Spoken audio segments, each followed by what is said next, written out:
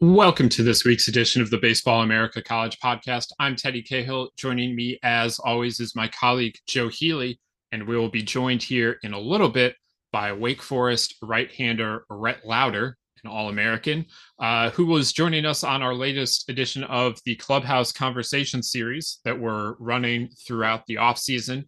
That's where Joe and I bring on a guest from around the college baseball world, and they break down a little bit about 22, talk a little bit about 2023. And so we're looking forward to getting into Wake Forest today and doing that with the help of Rhett Lauder. It's the latest in the series. Like I said, you can find all of the previous ones, including Virginia Tech's John Sheff, Arkansas's Dave Van Horn, and Texas A&M's Jim Schlossnagle. Wherever you're finding this podcast, be that Apple Podcasts, Spotify, Stitcher, all the old episodes are there, and if you hit that follow or subscribe button, you can get all future episodes as well. So make sure you're subscribed, and we'll keep doing this throughout the off season here. And Joe, it's been fun so far. It's kept us rolling here in August through lighter times in the college baseball calendar, and we record here at the end of on the last day of August, going into Labor Day weekend. So hopefully everyone can take this one with them wherever they're going for Labor Day weekend. That's right. We roll into Labor Day weekend, which means college football getting started in earnest. There was a little week zero. I watched a little week zero action, and happy Scott Frost Day to all those who celebrate. Watched a little week zero last weekend. Week one coming up. So excited about that. Like there's definitely not a chill in the air here in North Carolina yet, but that is, I'm sure, coming at some point. But the the the farmers market vegetables are changing. Like this time of year, you're getting a little more gourd at the farmers market, a little less fresh fruit and tomatoes, things like that. So, and some of us are getting knee surgery as just like a rebirth as we go into a new season. So it's So the classic fall thing to do. that's right, little maintenance as we go into fall. Yeah, I'm undergoing a meniscectomy. It's hard a word to say. Little knee scope, as they say in the shorthand. I have a meniscus tear. I've been, as Teddy can attest. I don't think I mentioned it while I was. I don't know. Maybe I did because I was just like in such a. I was kind of grouchy when we were in Omaha because like I was really fighting it in Omaha and it's like limping around and I think I aggravated a torn meniscus in Omaha. There was one time I bent over, my knee popped, it hurt more, like yada yada yada.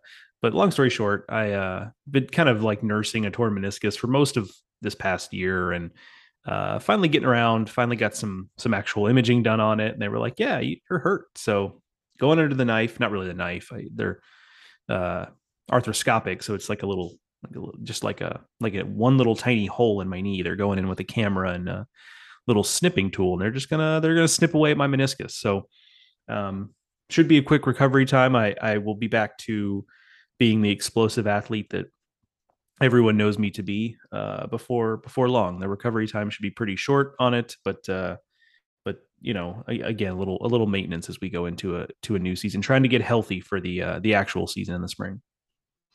That uh that is what's important. That's why we do these surgeries in the off season. For the podcast listener, we'll Joe's going to play. We're going to play with the schedule a little bit, or Joe and I are going to play with our recording schedule. You will still get an episode next week if that's what you're concerned about. And frankly, if that's what you're concerned about, maybe reevaluate your Yeah, check your priorities. Geez, like give me some well wishes on my knee surgery before you're worried about just not everything's about you.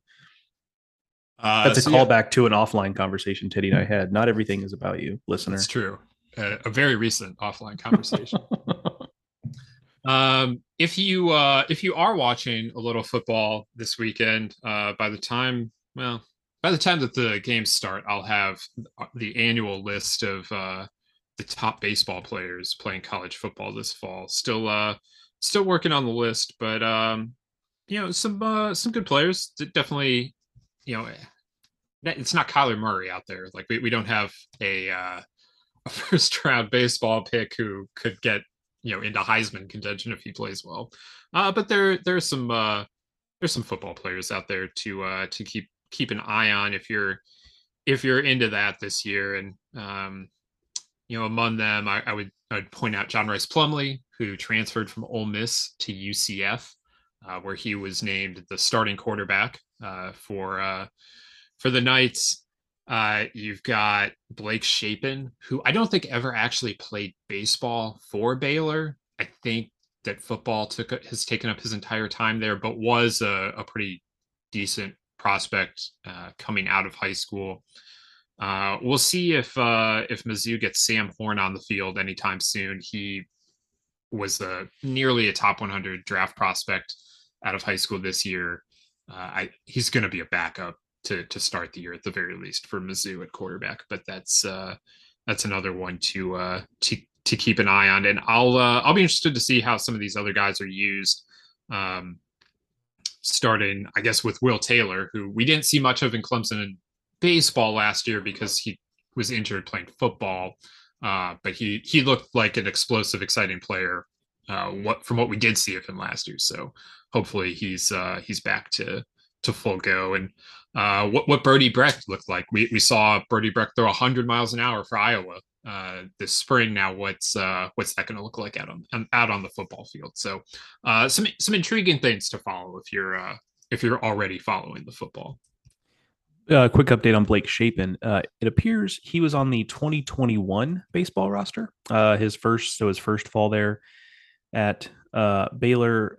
I'm going back to 2022 right now. The other thing is that on his Twitter bio, his profile photo is him in a football uniform, or it's football related. He's throwing a football, looks like a 7-on-7 kind of thing.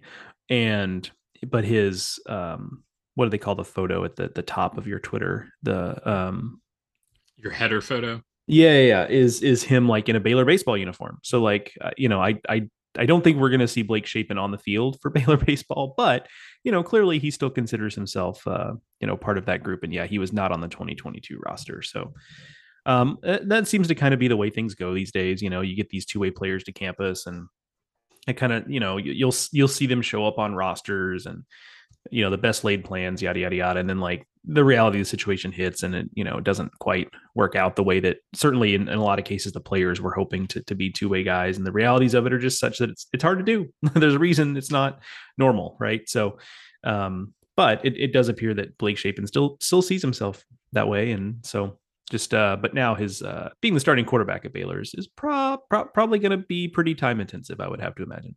There was some game last fall, it might have been the Big 12 championship game, that he like went crazy in the first half, and I was like, well, that's going to be the end of Blake Shapen's baseball hopes. Like if he's out there doing that, he like completed like everything but one pass or something silly, and I was like, people were going crazy because it was like, oh, like Blake Shapen's breaking out, like, yeah. And I'm over here realizing like Blake Shapen's baseball career is probably getting put on ice right about now.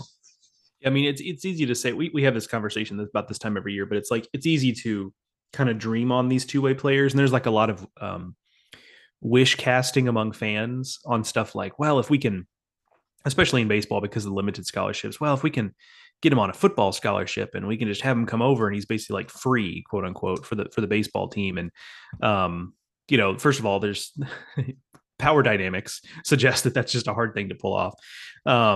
But also, I think it's easy to underestimate just how I joked about it being time intensive for Blake Shapen to be the Baylor quarterback, but there is some truth in that. I mean, if anybody who was around for when Jameis Winston was doing both sports, I mean, they were moving heaven and earth to allow him to just close games. It's not even like he was a weekend starter. Like they were moving heaven and earth. And granted, Jameis wanted to do it, and that was a big motivation behind it. Like he was pushing that. But, they kind of famously were like giving him special travel dispensation to be able to do both sports. And so that gives you an eye into like, if you actually want to do this on a high level, it's really, really hard to do just from a time commitment standpoint. I mean, Kyler Murray got flown in, like some booster flew Kyler like in his private plane. I think it was after their spring game so that he could play baseball against TCU one weekend, or maybe it was even just like Oklahoma had football practice and like he needed to be there for that. but they wanted him to be there for the baseball too. So like they found someone who could fly him from Norman to Fort Worth to play baseball. Like it was like you do have to be on some level prepared to do that kind of thing if you're going to be like that high impact on in both areas. Um, sometimes the football team, that's especially true for quarterbacks. Like sometimes the football team just lets you out of the spring. Like as I recall, Cole Kmet at Notre Dame just like basically didn't do much football in the spring, and that was fine. Like he's a tight end, like he could get his work in some other time. But if we're talking about quarterbacks, and that's what Blake Shapen is, that becomes much harder to pull off. Speaking of quarterbacks, though, also interested about Jay Woolfolk at UVA. He was a freshman All-American on the mound for the Hoos, and still not the starting quarterback, but I will be interested to see if he gets in the mix on the gridiron this year as well. Yeah, I mean that's an example of like he's kind of the exception that proves the rule a little bit, where he didn't play for the baseball team at all, because I at Virginia this season he had a really good relief outing, and I asked Brian O'Connor about him, and it was becoming clear that he was going to be a big part of their bullpen plans, and he was like, yeah, Brian O'Connor said, I knew he could handle it and he could be an instant contributor in the situation. But like from the outside, it was easy to not view it that way because he was with the football team all fall. He did not throw a single pitch in the fall for the baseball team. And there's a lot of guys for whom that's just not going to work. They're not going to be ready come February to be a big part of things if they've not picked up a baseball. And I'm sure in his personal life, Jay Woolfolk could pick up a baseball, but you know what I mean? So he is kind of the exception that proves the rule, that it's just a really, like, you're going to be making sacrifices all throughout, and both football and college baseball, frankly, obviously football more than baseball because it is the behemoth that it is, but both of those sports are asking so much of the athletes, even in the off season, that like it's just something that you have to really, really want to do, and also you have to be really, really good at both. And also, it's kind of a unique situation that Jay Woolfolk isn't the starting quarterback, and he's a very real prospect on the mound, and yet he still wants to do the football stuff too. So I mean, that just goes to how much you have to want it and how unique it is that we still have players in that position, because like, let's be honest, it would be real easy for Jay Woolfolk to look around and be like, okay, well, I'm not the starting quarterback here. Like I've got a future on the mound. Like, let's just do that. And yet he persists, but again, it kind of proves just how difficult this thing is. Indeed. So, like just said, week 0, I kind of started the college football season last week, but this week is the real start. Not the, like there weren't even any good games. Like I don't really understand week 0, but whatever. Not my sport. You didn't enjoy Nebraska Northwestern? I thought that was pretty good. It was entertaining. Like I think it wound up being a good game, I guess, but like it's hardly a matchup that like should be headlining a weekend. Like I was unable to get excited about the idea of watching Nebraska play Northwestern. Yeah, no, I'm kind of with you. Like, so I enjoyed that game quite a bit. And like, you have to really, I think to truly enjoy that game on the highest of levels, you have to be bought in on just the narrative, as much as I hate to use that word, like the narrative of Scott Frost at Nebraska and all that entails. And I'm intrigued by that. So like, that's part of it there. But just from a football standpoint, like I think it turned out to be, because Northwestern's offense looked competent, and this isn't a football podcast, so we won't break down whether that's a Northwestern thing or a Nebraska problem, but it ended up being, I think, a better actual game in terms of the gameplay than I anticipated. But yeah, I kind of was pseudo excited to watch a couple of the games later, just kind of talking myself into them. And by the end of the night, I was like, yeah, none of these were good. Even the games that were on paper, like even matches, just were not all that intriguing. And, the answer of why week 0 is television. I mean, let's be real. Well, but if it's television, put a real game on. Yeah, no. Well, I wonder if, so I'm not, again, this is not a media podcast, but I also just wonder if like a little to some extent, like if you're putting things on CBS Sports Network, they're just never going to do big numbers anyway, but you could probably put whatever slop on Fox. And it turned out to be an intriguing game because people are just like intrigued by Nebraska and that whole story and whatnot. And it's actual Big Ten conference game in Ireland, no less.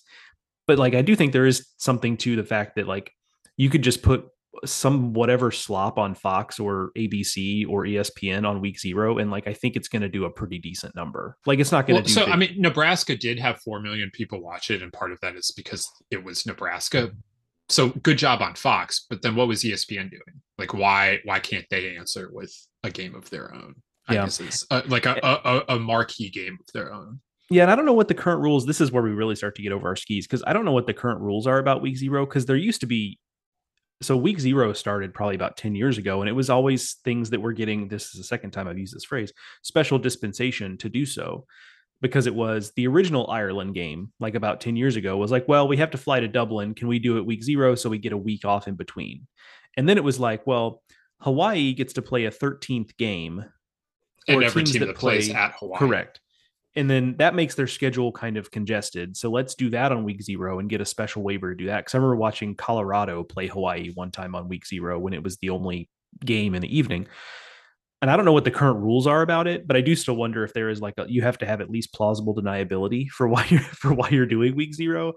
I don't know, but I'd be interested to find that out because I do wonder if that's somewhat limiting there, or I do think there is I won't say inevitable. I think there is a relatively significant chance at some point that the college football season just creeps forward to the point where we actually start doing week 0 just becomes de facto week 1 in a lot of ways.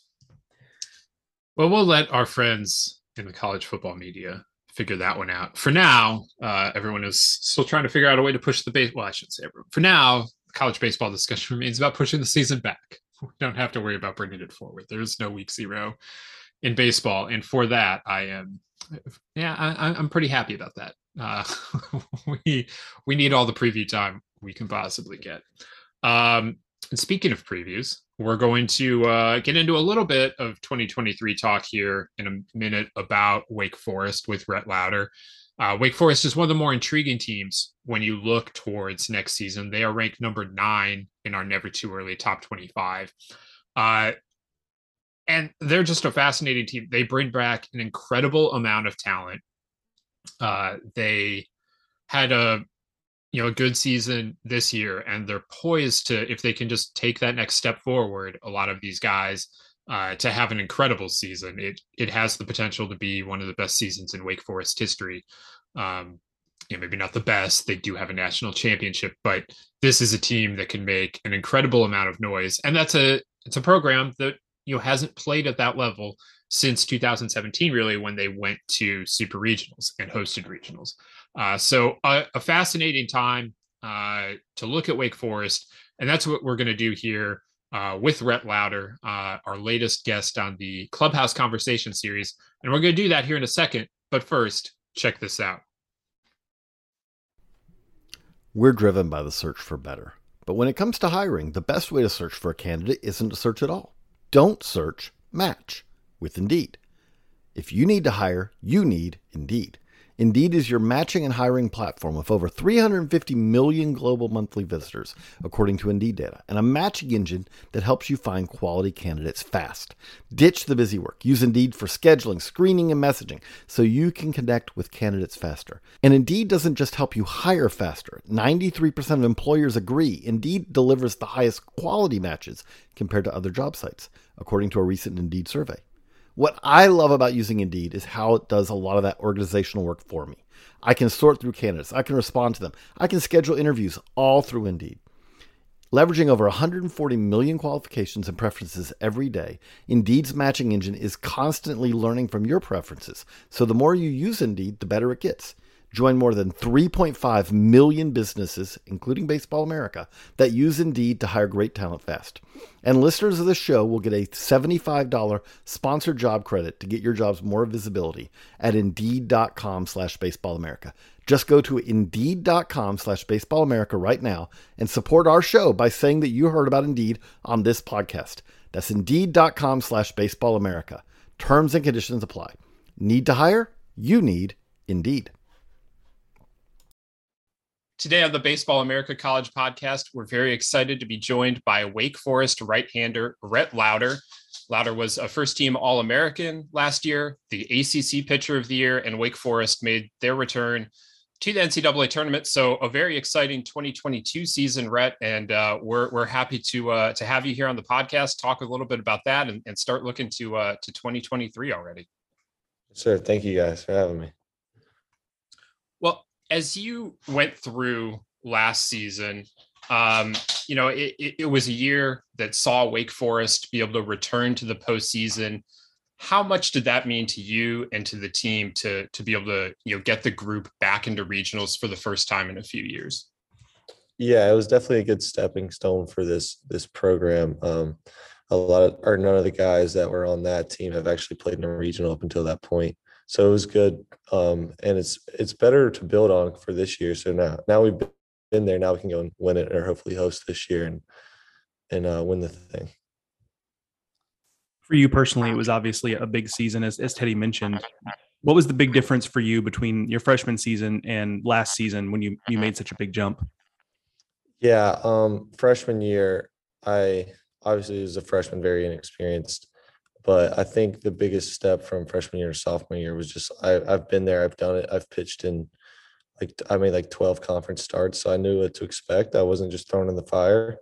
Obviously, my stuff ticked up a little bit. I threw a little bit harder, et cetera. But I think the biggest difference was I've been there, I've done it, and I wasn't afraid of what happened. You said you weren't kind of thrown in the fire last year, but you kind of were as a freshman. Just what was that like? Obviously, it was a very strange year all around in college baseball, but to have so many ACC games, to be a part of the rotation as early as you were, what was that experience like as a freshman? Yeah, it was definitely a good thing looking back on it. But it was tough last year. It was up and down. We had a few injuries that put me in the rotation when I wasn't expecting to be. So I think me just getting beat up in some of those games was very beneficial for me. But in the time, it was tough. I didn't understand. Like, I just felt like I wasn't helping the team win as much as I could have. But looking back on it, that's probably one of the better things for me. This past summer, you spent time with Collegiate Team USA, not just here domestically, but also took the trip over to the Netherlands to play in Honkbal Week, as they call it over there. What were the highlights of that trip to the Netherlands that you took with the collegiate national team? It was a blast. Going over there with those guys, I made some of the best friends I'll ever have, and I got to take one of my best friends from Wake with me. Teddy came with me, so it was a good time, just hanging out with the guys and also seeing different styles of the game. We got to see various styles of play, and it was really fun to play against the best of all over the world. How much of an adjustment is that? We talk about different styles and everyone plays baseball a little bit differently. Everyone approaches, hitters or has a different kind of swing. Just how much of an adjustment did you have to make to your game, or what was that like? Yeah, it was definitely interesting. So I threw the first game against Japan when we got there. So we had no idea what to expect really, because we didn't really watch film going into it. We just knew we were going to play our game, and that should have been good enough to win. But when I got out there, you can kind of tell like the approaches are different. I feel like a lot of those guys use wood year round. I don't know if they use metal as much as we do here in the States. So they're a little bit more adjusted to it. They know where to miss. And know where not to miss. So it seems like they were a little bit more mature about their approach in the style of like not trying to lift home runs and stuff like that. That's just what I noticed from my game against Japan. And then there was obviously some other teams that had a blend of both, but it didn't take too much adjusting. It was just kind of interesting to watch. Obviously, before you went overseas, you had a series of scrimmages in North Carolina, both in Cary and Durham, and then over in Charlotte. So you're facing off against other college players. Is there somebody you faced just kind of in those scrimmages that you thought, like, goodness gracious, I hope I never have to face this guy again? Like, I hope we don't end up playing them in Omaha or something down the road. Yeah. Maui Ahuna got me kind of pretty good in Durham, and Wyatt Langford was always a tough at bat. I think those two were probably the two. Wyatt Langford I had to face him a couple of times. I faced him and we had a 1 inning stint, like practice inter squad before we had our first game, and I had to face him. And he was a tough at bat. So I would say one of those two guys. Everyone's good, but one of those two guys definitely. Those two are definitely two of the better ones, no doubt about that. Yeah. As you now return to to classes and to fall ball and everything. Just where do you feel like the group mindset of the Deacs is going into this fall and ultimately into 2023? Yeah, so we obviously want to build on last year, what we built last year, but like on paper, and we look good because we didn't lose that many guys, but we don't play the game on paper. So, um, we just want to continue going day in and day out, just completing whatever we have to do to get better. And, whatever that means right now for an individuals, giving it our all, just getting ready for the season. You alluded earlier to, a good friend of yours, Teddy McGraw, who was on the collegiate national team with you. Obviously, now will share a spot in the rotation with you back at Wake. You add to that group Josh Hartle. Obviously, people kind of know what he's all about. I mean, there's just a lot of talent in that rotation. What's the group dynamic on the pitching staff generally, but also among those guys who are going to be leaders in the rotation going into next season? Yeah, Josh and Teddy, two of my good friends. Like I hang out with Teddy almost every single day outside of the field also. So like it's just we're close. We know we're gonna be in the rotation together for 2 years now, and it's fun to be pitching alongside some of your best friends, definitely. But also I think going into this season with those guys, we had the same rotation last year, and they had times where they went through similar things that I went through my freshman year last year. So I think it's going to be really interesting and fun to watch what we all do with some experience under our belt this year. The pitching lab that you guys all have the advantage to, or the opportunity to take advantage of down there. In what ways do you feel like that's been beneficial to you, and in what ways do you enjoy using all of the analytics and all of the technology that you guys have access to? Yeah, I actually love it. So. But there's definitely a fine line during the season. I'm pretty hands off on all the analytics and everything. I throw on my bullpens outside, stay out of the lab for all that, just because I feel like there's not much I can do between a week to week basis to fix something that drastic. But when off season, like when I'm going to be throwing my bullpens here soon, I'll live in the lab. I love it, and there's a lot of stuff we can capture through motion capture and find some inefficiencies and ball flight data. A lot of stuff et cetera, that is very interesting and I think helps a ton. Did you have much experience with that before you got to Wake, or did you learn a lot of that in college? I had no experience at all. I just, when I got here, I knew it was very interesting, and I just dove in and learned everything I could, and still learning now. Did it kind of feel like you had been pitching, I don't want to say wrong, but just like you felt like you had been blind your entire life and now suddenly you could see? Like, is that kind of what you would compare it to in terms of getting all the data you had once you got to college? Yeah, kind of. The way I saw it was it kind of just backed up what I thought I'd been doing for the whole time. So it kind of just like fact checked me. I was like, oh, this is why you have been doing what you've been doing. I knew I could do certain things, and then the data just showed me why. And then it also showed me that I was doing a lot of things wrong my freshman year. So it was good to see that early. You mentioned the games aren't played on paper, but obviously going into the season with so much returning talent, with guys like you and Brock Wilken, and having so much buzz around them, there's going to be some hype on this team going into the season. How do you guys go about managing that, both this fall and into the spring?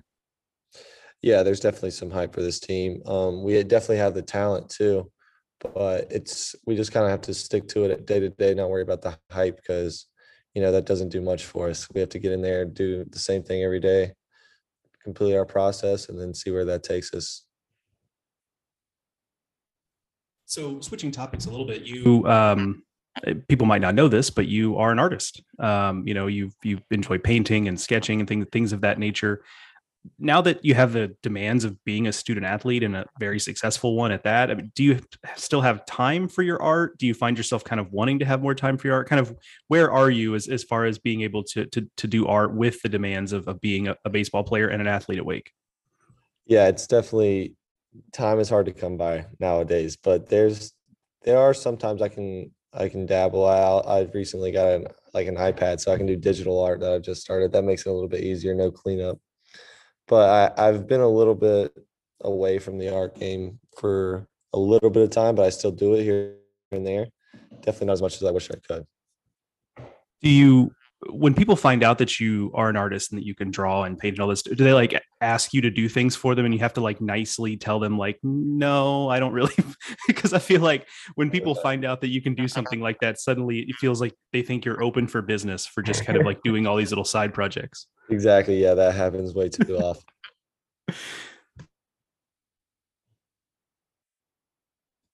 You've been growing your hair out for quite a long time at this point. Are you still committed to the long hair game, and how much effort are you putting into hair maintenance? Yeah, I still have it long. It's still long for now, but yeah, I don't put that much care into it. Honestly, it's kind of just natural curls and everything. I let it take care of itself. I obviously keep it up and keep it clean, but other than that, it's like I don't know. I don't know how. We'll see how long it continues. When Rob Friedman compared you and Mike Clevenger on Pitching Ninja, what was your thought then, and how much of that did you feel like was hair related, and how much of that did you feel like was stuff or baseball related? I have gotten some Clevenger comps for a while up until that point, so it was kind of cool just to see like it getting broadcasted over to social media. So that was pretty funny. But I think it was a little bit of both. I know the hair was a big part of it, but I don't know how much he was strictly on the stuff. I know he overlaid 2 pitches that were identical, but I think it was more having to do with the hair and the mechanics.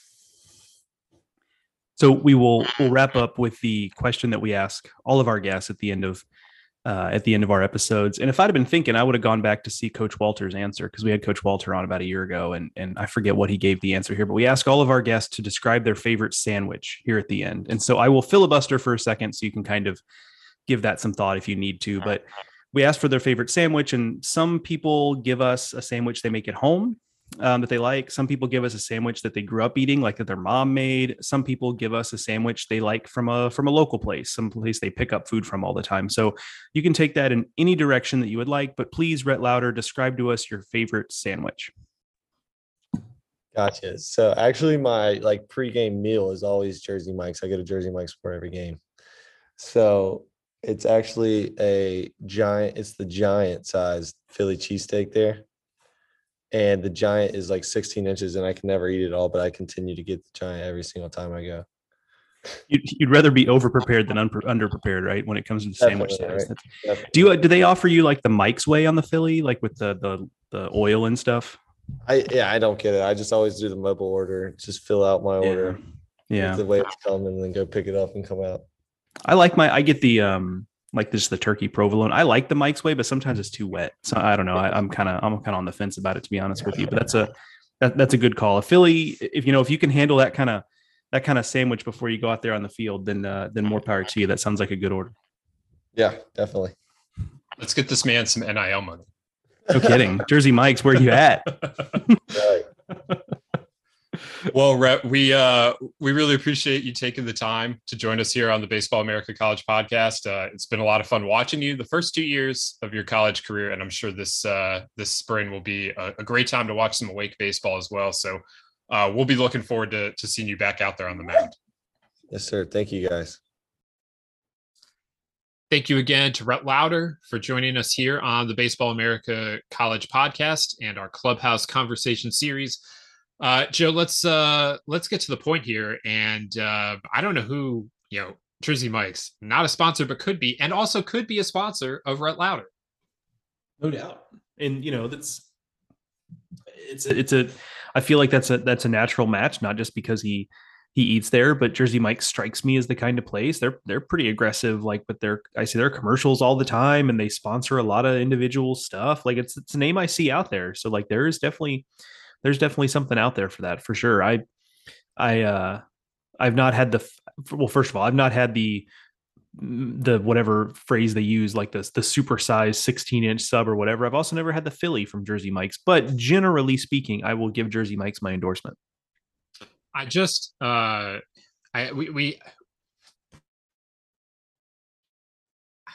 should say I've never had the giant sub either. I have had the Philly. I mean, I can't like endorse the Philly over other offerings from Jersey Mike's because I usually don't get it. But a giant Philly sub before you go out and compete in an athletic endeavor I don't know, that just feels very impressive to me.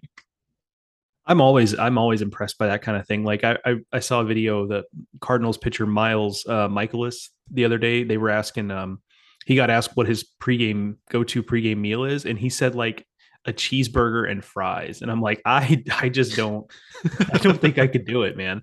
Now I'm not an elite athlete, so there's probably a level of what they're burning in their bodies is a lot more efficient than the way my body burns stuff. There's no doubt about that. Also, pregame could just be several hours before, like, who knows. But the idea of running out there and trying to get on the mound after like either a giant Philly sub or a cheeseburger and fries just does not sound like a pleasant experience. But more power to them if their bodies can handle it.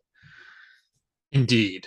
In terms of the actual on-field stuff here, that rotation fronted by Rhett Lauder, I mean, it could have, you know, Rhett Lauder had an incredible season, is a really high level prospect, deserves all the accolades that he got. Teddy McGraw, though, like slightly overshadowed, but if you talk to scouts, Teddy McGraw is someone that often gets brought up as like, he's really good too. And Josh Hartle was like rated as like borderline first round prospect type coming out of high school.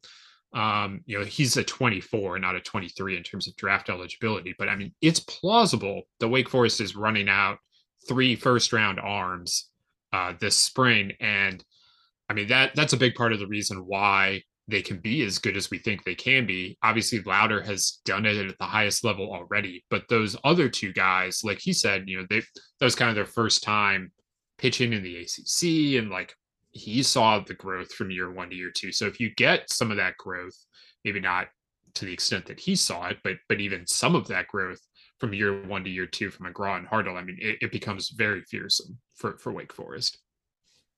Yeah, there's no doubt about that. It's just on paper. It could be one of the best rotations in the country, and there are a lot of positivity about that group in general.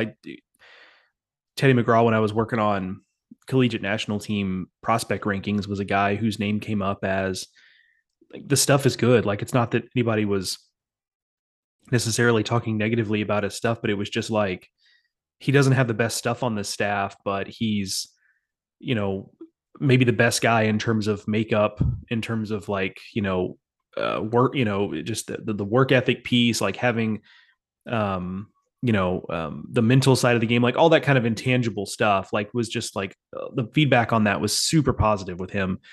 And they said it kind of allows him to pitch above what his stuff maybe suggests on this team anyway, because remember the collegiate national team is like the guys who have the best stuff of the best stuff. So on that team, like he didn't have the best stuff, but everything else like allowed him to pitch above that level. And Josh Hartle is the one where you're kind of looking at it and wondering what that next step is. And seeing him last fall as a freshman, like you're immediately kind of impressed by, for lack of a better way of putting it, like you look at him and you can tell he knows what he's doing, like kind of the way he uses his secondary pitches and all that kind of stuff. And the key for him will just be, much like Lauder from year 1 to year 2, like the key for him will kind of be, can he control games a little bit better? Can he miss bats more often? Because his stuff is still coming along. And, Lauder made that big jump, jumped, 6, 7, 8, up to 10 miles an hour in velocity just year over year.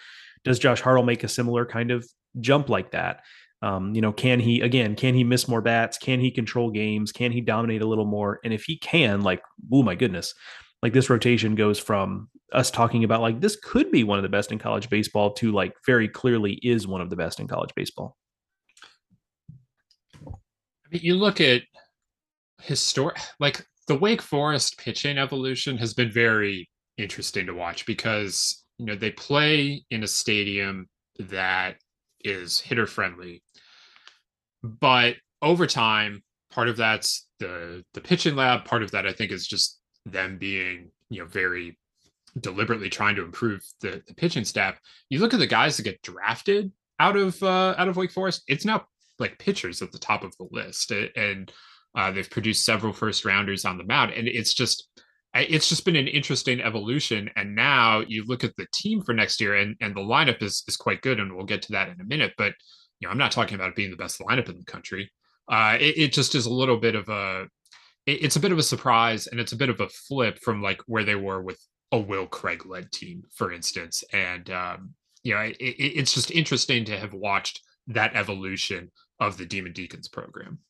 Yeah, and you kind of have to know the game, right? I mean, you look at the stat sheet, and actually conveniently, Lowder, McGraw, and Hartle all gave up 9 home runs last year, which in Lowder's case, he threw basically 100 innings. And it's like, okay, that's not egregious, but Hartle threw less than 70, and so 9 home runs. You're like, okay, well, but that's the team gave up 71 home runs, and that was a pretty decent pitching staff, right? So you just have to kind of understand that, like, that's the deal there is people are gonna run into balls. People are actually, and more, I guess, more accurately said, is that occasionally people are going to get a ball up in a jet stream and it's going to go over the 300-foot fence, right? Like there's some pop flies that get out of that ballpark. So that's just part of the deal. And you're right. Like, I think it would be really easy for this program and this coaching staff to lean into, okay, we're just going to have to be an offensive team, and you could have a lot of success that way. But they've kind of gone the other way, which, don't get me wrong, they still do have really good offensive players. We'll talk about some here shortly, but the pitching is where a lot of that talent has been, and they really invest in the pitching lab. We talked about that with Rhett Lowder, and that's famously one of the most advanced pitching labs, perhaps the most advanced pitching lab in college baseball, to the point where people come from all around to take advantage of the Wake Forest pitching lab and be involved in it and learn from it. And so they've really leaned hard into an area that, like I said, it would have been easy for them to, this coaching staff, to kind of go, okay, well, clearly we're never going to pitch. Let's not focus on that. Let's have a power-based team. Let's be athletic defensively, so we don't let anything drop in. Like, let's just say, hey, home runs aren't going to beat us. Let's pitch to that. Let's play defense to that. And they haven't done that. They've recruited and developed guys who become real dudes on the mound. And before, some of those guys maybe didn't put up numbers, but they had good. I think about Jared Schuster, who some of that was the COVID season, but his numbers didn't quite match the stuff, and but he got drafted high, and so there was some of that happening at Wake, where it was kind of like, okay, yes, it's an offensive environment, but even if you adjust for that, it seems like these guys should have better numbers, and now there have been some coaching staff changes, and perhaps that's part of it. But with Corey Muscara now the pitching coach, but perhaps now we are moving into a period of time, as we look at what Rhett Lowder did last year, where the numbers that these Wake pitchers put up are going to maybe start to more closely match what their talent level is. And that is what makes them really, really scary moving forward. All right. So if that's the way the rotation sets up, they also bring back Camden Minichi, who was their closer a year ago. They get Crawford Wade back as well in that bullpen. They do lose Gabe Golub, who tied with Minichi for the most appearances on the team. But so your rotation's coming back. 2 out of your 3 best relievers are coming back. That's how the pitching staff sets up. Let's look at the lineup here. They bring in Bennett Lee, who we can kind of pencil in as catcher, as Brandon Tinsman moves on. So Bennett Lee, your catcher. Nick Kurtz returns at first base. Brock Wilken returns at third base. The middle infield is a little jumbled right now. There will be some competition there. Danny Corona is back, and he was your starting second baseman a year ago. I think that he'll probably be competing with freshman Merrick Houston and Justin Johnson, who transferred from Lafayette. Those are the 3 guys who are probably going to play in the middle of the infield. Exactly how that competition plays out, I anticipate we'll find out this fall. Outfield, Pierce Bennett, Adam Searcy, Tommy Hawk, all back, as is Jake Reinsch at DH. So basically, that's a lot of returning players. It is a little like, if you're just going to return 7 regulars, I don't think that the 2 you would pick to lose would be your shortstop and catcher. In fact, I know you wouldn't.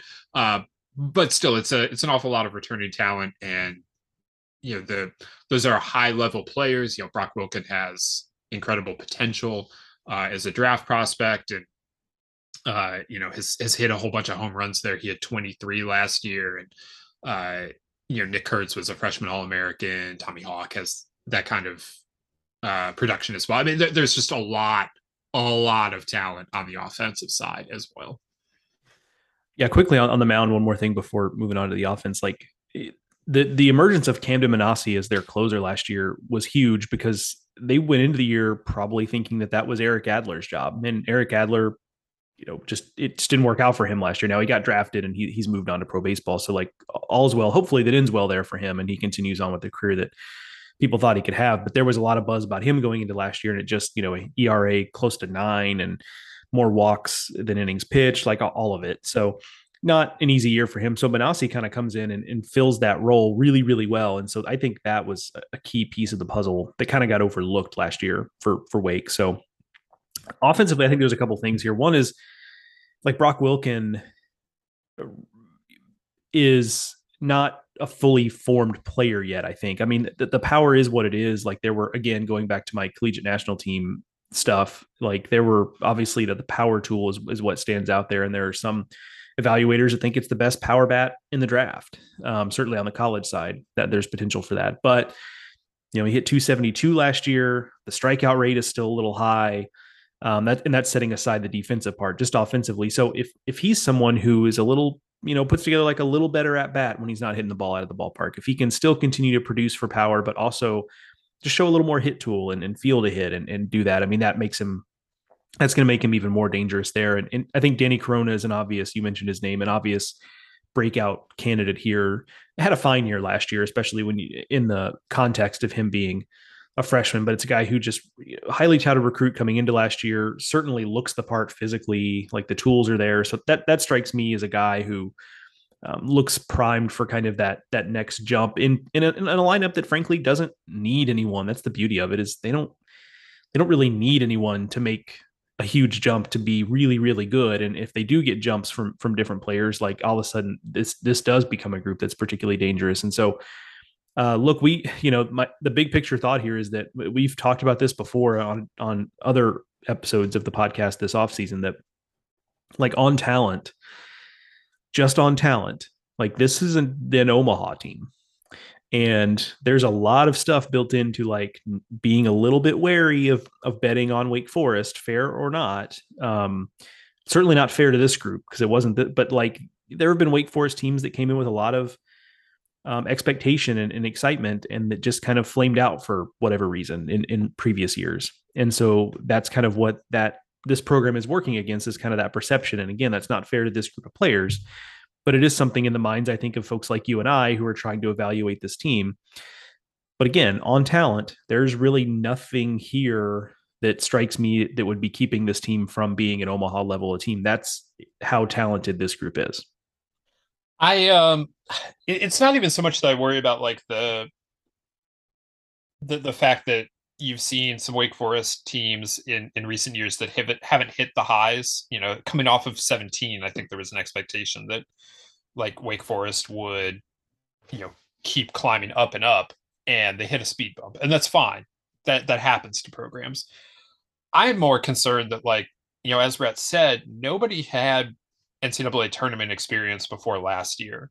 And, they went 1-2 in the College Park Regional, and, that's fine. Like as we now know, like UConn was not a good 3 seed to be matched up with. And Maryland was a really, really good team in its own. So like it was a difficult draw for Wake Forest, but they wind up not having a long stay in the NCAA tournament, and now you're asking them to go out and get to Omaha. It's a lot for a team that just doesn't have a whole lot of tournament experience still. Won't have experienced a super regional environment. Now, all that said, like all the talents there, like experience only helps you so much. They have at some point, it's about the guys, and Wake Forest should have the guys. So I think it's a fascinating team to look at. It's a team that, if you look at our early top 25, if you look at wherever we put them in the preseason top 25, like final preseason top 25, I'm sure a lot of people are going to be looking at them like, really? Like this team? There's going to be some skepticism. And like, I get it. Most of the time, the teams you see in the top 10 are teams that have been there and done that and are consistently doing it. But this is a group that has a chance to be really special. And I am going to be fascinated to see how they go about managing those expectations, how they go about, just competing at a time when they're going to be facing more of a target on their backs than they've been used to so far in their careers. I think it's just a big picture thought here quickly. As my last thought too is I think that would be Wake being that kind of good, challenging to get to Omaha. I think ultimately a good thing for the ACC to kind of have a team like that's not, yes, they got one step shy of Omaha in 2017. They've been good before. This is not a complete neophyte to the top level of college baseball, but it's a team that we don't really associate with getting to those types of stages. And so I think it's just really, really good for the conference if Wake could be the kind of team that we think they can be. Yeah, I would absolutely say that that's true. I mean, the deeper the ACC can get, the better it is for them. And look, Wake Forest has been plenty good already, but it would be different if they were a team that was, fighting in the top 10 all season long. That's going to make everyone look at them differently and obviously impact RPI in different ways and all the rest of that. It would be a big deal for the ACC for sure. And I think it would be good for college baseball to see a team like that doing it. Yes, they're a power conference school, but it's also a school that hasn't been to Omaha since their national title in the 50s. To see that sort of thing is possible at Wake Forest. And maybe that's what we have to reduce our Cinderella hopes to anymore, is hope that these power conference schools that haven't done it in a long time can pull through. All right, that's going to do it for us today on this edition of the Baseball America College Podcast and our Clubhouse Conversation series. Again, if you're not subscribed, you can subscribe on your favorite podcasting app, Apple Podcast, Stitcher, Spotify, wherever you get your podcasts. You can find us and hit the subscribe or follow button. You can follow Joe and me on Twitter. I'm at Ted Cahill. Joe is at Joe Healy BA. And all of the work can be found over at baseballamerica.com as things really get rolling here into September and into the fall. We'll have plenty more. I'm wrapping up the 2022 recruiting rankings now that everyone's on campus. Joe is wrapping up transfer class rankings. We'll have starting to look at fall ball as that gets underway around the country. So a good time to check it out if you are so inclined. We will be back with another edition of the Baseball America College Podcast next week. And so hopefully you guys join us then. For Joe, I'm Teddy. We'll talk to you next time.